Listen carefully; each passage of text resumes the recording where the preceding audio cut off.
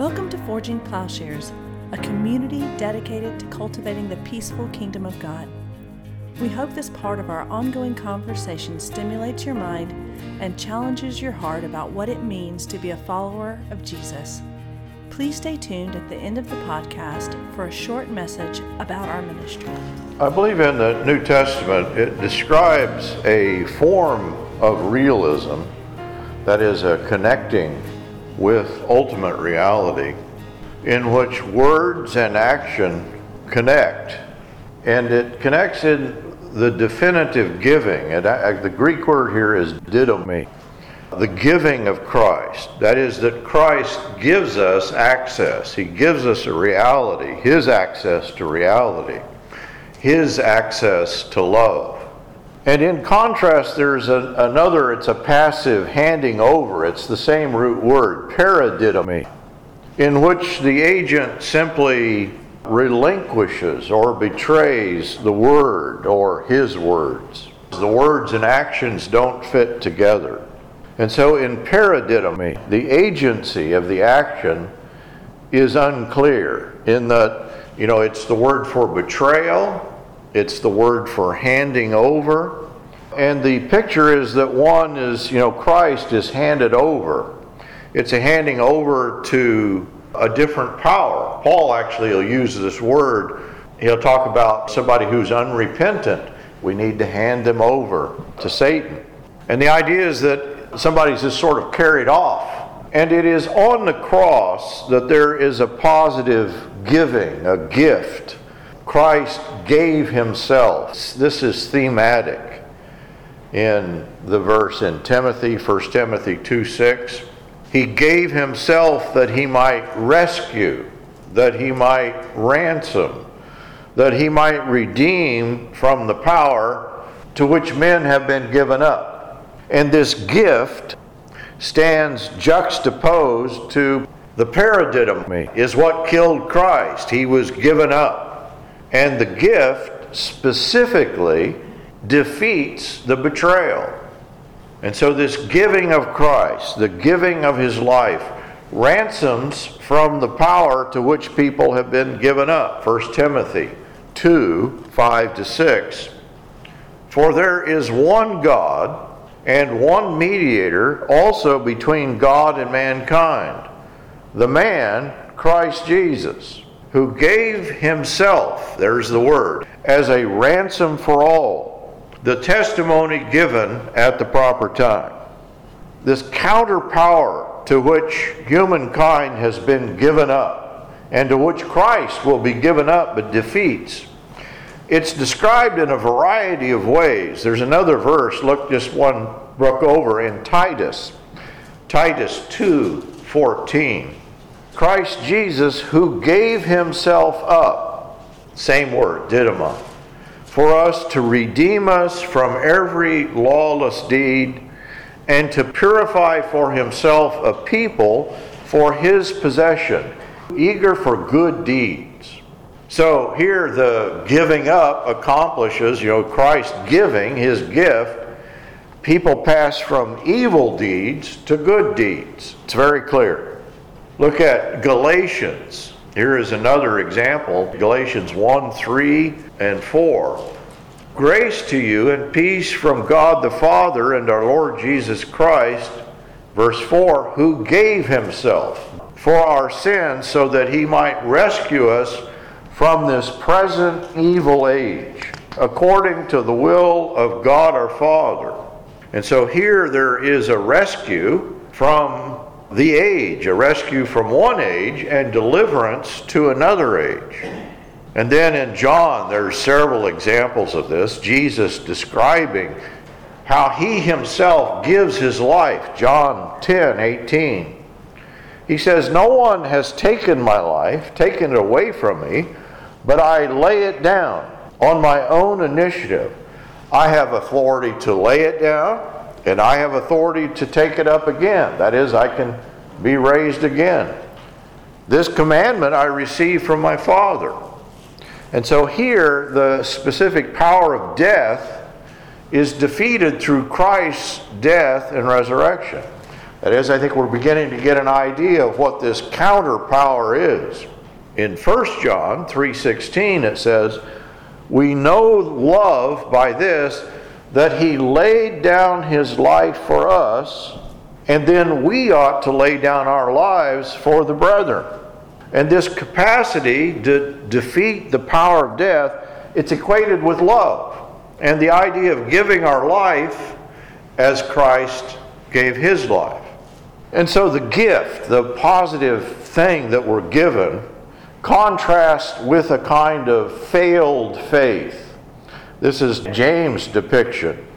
He says there's actually two kinds of faith. There's the dead faith and there's the living faith.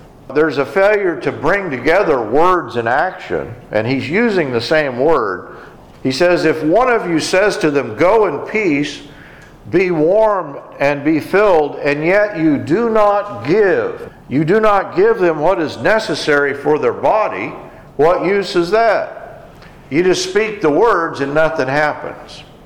The words are hollow and the faith is dead. James says faith without works is dead. I'm describing two things here at once. First of all, I think this is sin. The disconnect between words and action. But this sin condition, as I'm describing it, it also describes an age. That's what the writer's saying. And it actually describes philosophically the worldview of the modern age. That literally people believe that we only have words. This is Martin Luther. He's steeped in a philosophical nominalism. And in this, it's the idea that we do not have access to God's essence. We don't have access to ultimate reality. And so he comes up with sola fide, faith alone.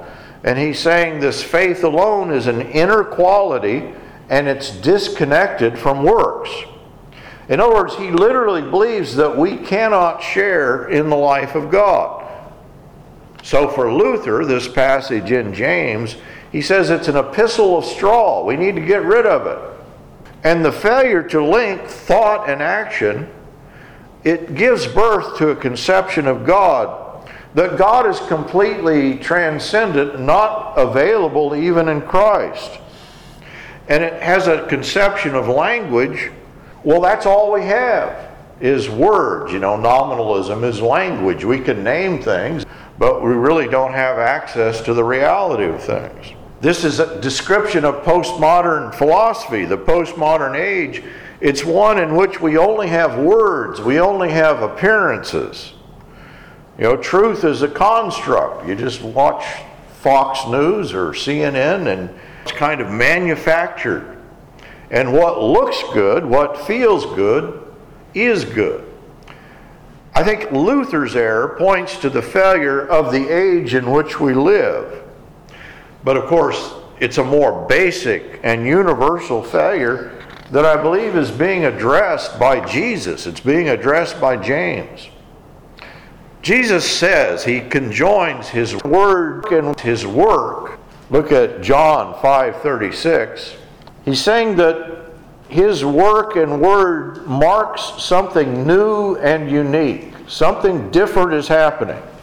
But the testimony which I have, he's referring to John the Baptist, is greater than John. John is the greatest of the Old Testament prophets. Here is the culmination. Here's the best.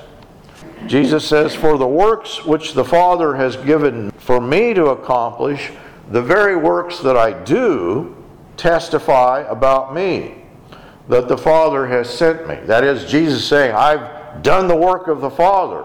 My words and my deeds, they completely overlap in the divine mission that God has given me.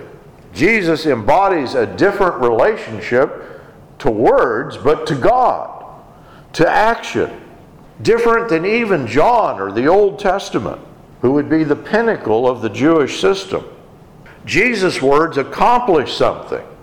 And what I want to say is what? What specifically does his word accomplish? It intersects with ultimate reality. And I believe John and Judaism, they sort of point to this reality, but They're not the thing itself. As the writer of Hebrews says, these have been shadows, not the reality. And I believe this points to a prior incapacity, the paradidomi, the incapacity to bring together words and deeds. And this is going to be repeated in the betrayal of Jesus. This paradidomi, the Jewish Sanhedrin, the complicities of Herod. Think of all the people involved in the death of Christ. Pilate, the Jews. They all played their part. But the word that is used to describe what they're doing, it's paradidomi. It's this handing over. That is, the opposite of the giving which Christ accomplished is portrayed in this paradidomi, the giving up rather than the giving. And Judas starts this chain reaction. In Mark 14:10, he handed him over, paradidomi. He hands him over to the Jews, who in their turn, this is Matthew, they bound him and led him away, Matthew 27:2, and they handed him over to Pilate, the governor.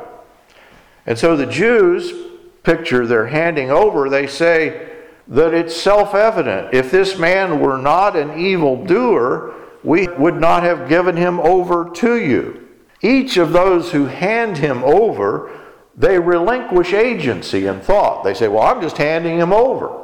I'm turning him over to you. And they assume the power to which they are handing him over is just. They even equate it with God's power. The power of the state to kill Jesus. The power to which they are handing him over, the religious authorities. The popular will. The people say, crucify him. And the Jewish leaders say, isn't it self-evident? Our handing him over proves his guilt. This handing over, it includes Pilate, it includes Rome, it includes, with Pilate, we have the world of the Gentiles, the world of Rome. It includes Judas, it includes the Jewish priests, the Jews, as John will refer to them, and Satan. That ultimately the handing over is the work of Satan. All are involved in this handing over of Jesus unto death. At the end of the trial, Pilate will hand Jesus over to the Jews to be crucified. But of course, the Jews can't crucify Jesus. They have no legal right. They hand him back over to the soldiers. It's like nobody's responsible. And I believe we see how the power of evil works in this handing over. The passive agency, the relinquishing to the forces, to the powers, to the political and religious entities, the giving up to power. That's precisely what Jesus is defeating in his giving. This power of death, the power of evil deeds, the power of the age, is what is given up to, and this is what Jesus defeats. And maybe the one figure in who all of this is summed up is Judas. Judas is the paradidos. He is the one, he's the betrayer. There's the word again. But the very title of Judas is this counter-giving. He's the one whose entire identity is marked by this handing Jesus over. This is Mark 3:19. Judas Iscariot, who handed him over. He's the betrayer. And it almost becomes part of his name. Matthew 10, Judas Iscariot, the one who handed him over. And so once Jesus is delivered into the hands of men, into the hands of the high priest, into the hands of the Gentiles, the momentum toward the crucifixion, it's a foregone conclusion. But the sin of Judas handing over, it's shared, you understand, they've all shared it by every class of people. And in particular, the apostles, from whom Judas originated, and with whom he is still identified. Even after he's long dead, his name becomes Judas, the hander over, the betrayer. And so at the Last Supper in John 13, Jesus announces, he says, the paradidos, he's among us, the betrayer. And the apostles all assumed they might be the one. They didn't know who it was. It says they began looking at one another at a loss to know of which one he was speaking. Matthew says that each of the disciples began to question personally. He says, deeply grieved, they each one began to say, "Oh, surely not I, Lord." And they seemed to just go around. I guess Judas and Peter and Matthew, they all said, "Not me, Lord," right? Not me. I think it's a question. And they each see within themselves, I guess, the possibility which resides in Judas. And Judas is singled out, and his sin is singled out. But of course, it's not simply his sin. But in some way, he sums up the sort of worst sin as the betrayer. Yet he is so much a part of the apostolic band, they can't distinguish him. They don't know if it's me, is it him? And they're potentially guilty. They're potentially all guilty of the sin of Judas. And it's in conjunction, it's right after this that Jesus washes the disciples' feet in John 13. He goes around, he's kneeling down, he's washing their feet. And when Peter protests, "Lord, no, you won't wash my feet," Jesus answered him, "If I do not wash you, you have no part with me." Well, then Peter says, as Peter is wont to do, "Well, then give me a bath. Wash every part of me." And Jesus explains, "He who has bathed needs only to wash his feet, but is completely clean, and you are clean, but not all of you." It's a kind of ambiguous term. The wholly clean, you still need to have your feet washed. And of course, what they are washed of, the uncleanness which still clings to them, is represented by Judas. Jesus cleanses their feet, yet they still have to continue. They'll have to follow Jesus in the way their service to him renders them clean. And it's this service which, addresses the kind of Judas orientation of which they all need cleansing. That is, he's talking about something very specific here. And they're not getting it. What does Judas represent? And what Jesus does, how does it cleanse the power of what Judas does? I believe that's what we're describing, or what John's describing. Jesus giving defeats Judas giving up. And all of the apostles are included in the foot washing. And you know what happens immediately after this? Peter and Judas' failure unfolds from this point in the story. The specific thing both Peter and Judas are failing to recognize, and maybe their failure is different ends of the same spectrum, Jesus intends the foot washing to symbolize his death, right? His self-giving, self-sacrificial death. I've served you in this way, self-sacrificially, and you're to serve others this way. Now he explains, that already at the foot washing, he says that this is a model for you to imitate. So they get that. They must understand this part of Jesus' teaching. But he also goes on to say, you don't know what I'm talking about, do you? You don't know what I'm doing. You will understand later. The foot washing is not fully comprehensible because they have yet to link sacrificial giving to death, that is, giving life. And Peter, of course, would block Jesus. It's right after this when Jesus is talking about, I'm going up to Jerusalem to die. And Peter says, no, Lord, you can't do that. And do you know what Jesus says to Peter? He says, get behind me, Satan. That is, he's identifying the sin of Peter with Satan. He's going to identify the sin of Judas with Satan. And yet, they can't comprehend the meaning of Jesus' death. They're consistently uncomprehending. Maybe they're unwilling to grasp what it might mean for Jesus to die, let alone for themselves. They're all going to die a martyr's death. And so after the foot washing, Peter, he wants to press the issue. He says, Lord, I'm going to go with you right now. Why can't I follow you? I will lay down my life for you. This is in John 13. And of course, he's repeating Jesus' words. Jesus says that a true shepherd lays down his life for the sheep. Peter says, I'm willing to do that. But of course we know what he means by that. When they arrest Jesus, he takes his sword and he starts swinging it. And he whacks off the ear. I assume that Peter was not a very good swordsman, because he probably wasn't meaning to cut off Malchus' ear. He probably meant to cut off his head.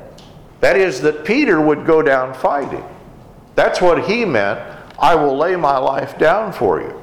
And Peter's words parallel those that Jesus has used. You know, Jesus has said, the good shepherd. He's taught them this several times. But of course they don't understand what Jesus means by laying down your life. Jesus answers Peter when he says that. He repeats Peter's words to him. He says, will you lay down your life for me? Instead of giving his life for Christ, Peter paradidded me. He betrays him in the high priest's courtyard. He said, I never knew this man. And Peter cannot really give. In other words, there's an incapacity, and I think we're supposed to see that in Peter. But not because Peter's a peculiarly bad individual, or even because that there's something in Judas that is unique. No, I think that what we're seeing in these two apostles is precisely the problem that Jesus is defeating. To pass from betrayal to giving in the manner of Christ, it specifically involves cross-bearing, the willingness to lay down your life. And of course we know Peter will subsequently lay down his life, but not in the gospel. In fact, it's long after the gospel. But Peter's journey is the human journey. It's the journey that each of us, we learn the lesson of passing from paradidomy to loving, self-sacrificial giving. The situation, between Jesus and Judas, between Peter and Jesus. I believe it's only a heightened form of the situation between Jesus and all people. This describes, it's not only a moral passage, that's certainly part of it. It is also a real-world ontological accomplishment. It describes a new possibility for not only acting like Jesus, can we just build up our willpower and do this? But it's describing for being like Jesus in his participation in who God is. At least that's Jesus' prayer. Look at the high priestly prayer in John. In the final discourse, the high priestly prayer is part of this final discourse. And he prays for them that they would be protected from the evil one, from the betrayer, from betrayal. And he says the Spirit alone would enable them to do this, to keep, to bring together word and deed. And this capacity is described as being a participation in the Trinity. Jesus prays, keep them in your name, the name which you have given me, that they may be one even as we are. As the Father and the Son are one, may they be one. The unity of the Godhead given in Christ will be carried on in his name. Because he says, the words which you gave me, I have given to them. Here is the giving. Here's the substance of the giving. Here, naming, nominating, giving is connected to an ontological, a real-world participation in God. What we call the hypostatic union between the Father and the Son, the unity that they share, the Word assuming flesh. It becomes a shared communion, a shared communication with humanity that would follow Christ. Christ's words, actions are marked by this conjoining, this unity, constituted in who he is.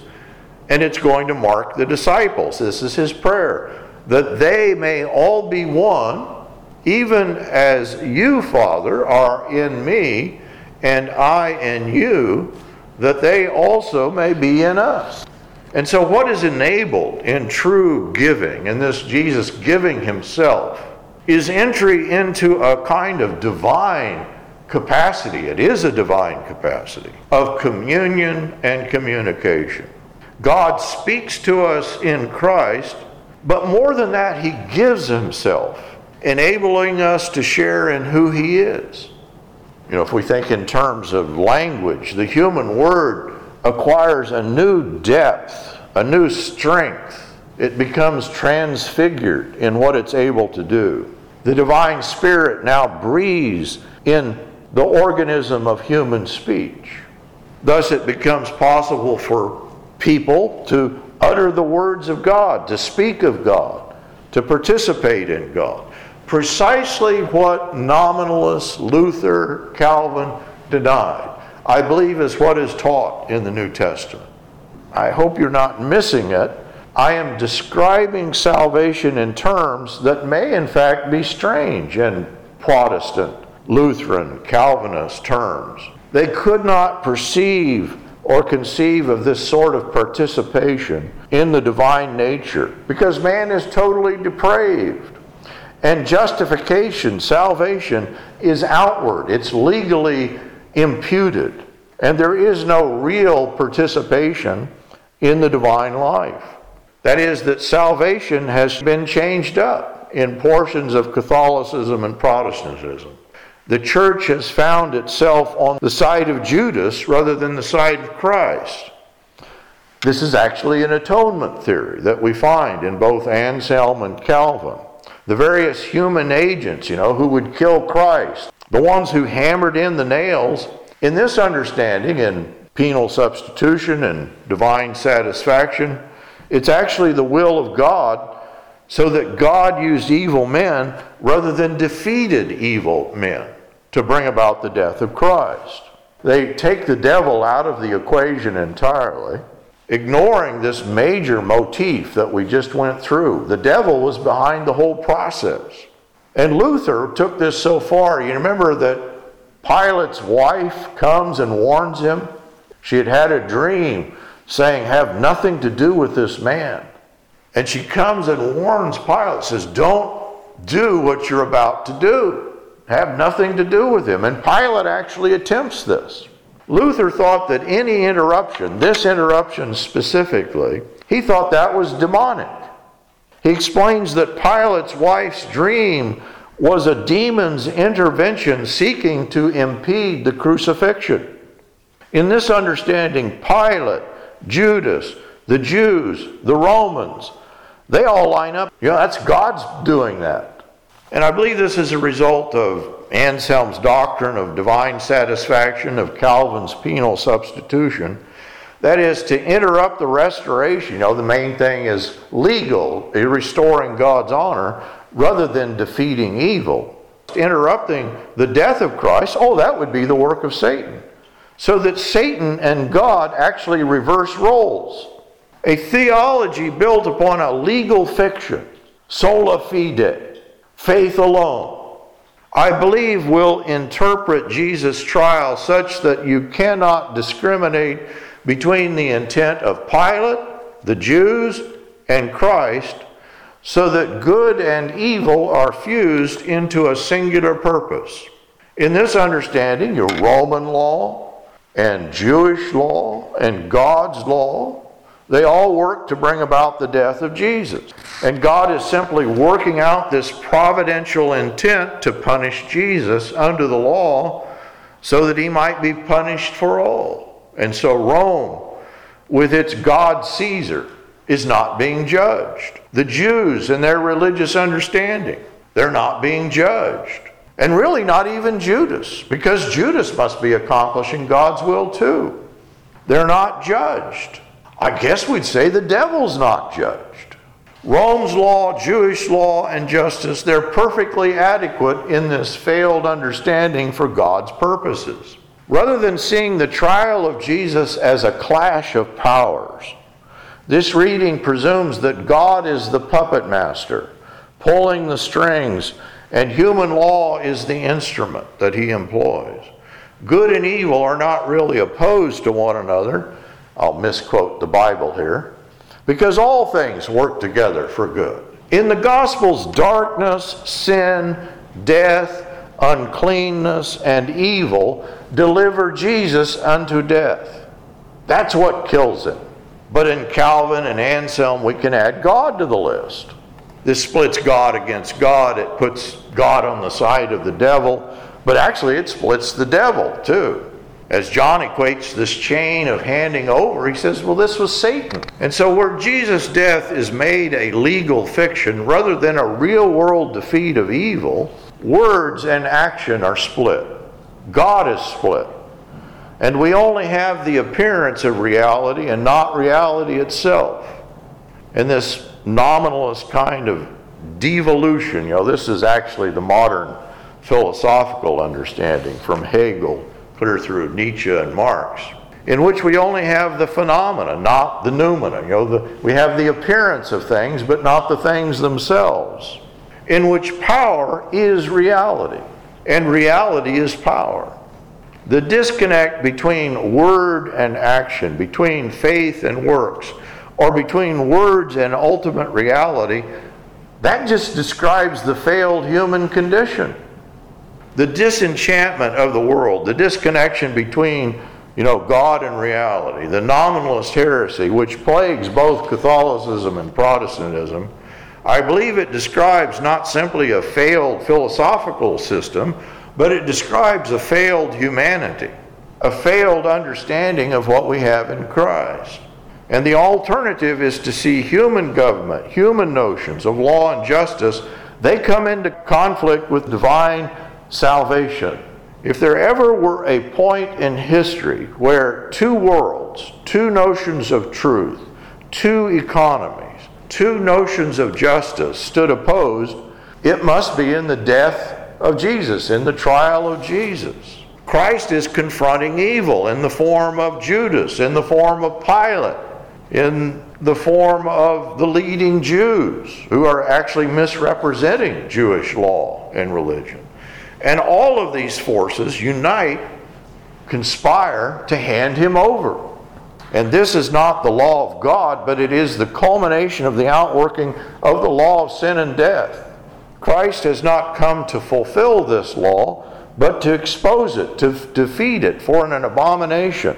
Under this law, man passes judgment on God incarnate. That is, they would crucify him. But the very purpose of the incarnation and this trial of Jesus, this death of Jesus, the resurrection of Jesus, is to overturn human judgments. And so it's precisely in the midst of this handing over that God has delivered him over for us all. That is, the confrontation between Jesus and Judas is precisely the point where the light confronts the darkness, where the devil would do his worst, where evil would kill the Son of Glory, and where God would absorb this handing over, defeat it, and reverse it. And this transfigured word stands over and against a kind of failed human word. As Christ giving, it contravenes, it interrupts, it changes up the universal condition of which we're a part. Forging Plowshares is a community dedicated to cultivating the peaceful kingdom by providing in-depth, transformative biblical and theological education and discipleship. If you have found this podcast valuable, please remember to share on social media. If you have questions about what you've heard, or if you'd like to learn more about how you can get involved with Forging Plowshares or even support this ministry financially, please visit our website, forgingplowshares.org.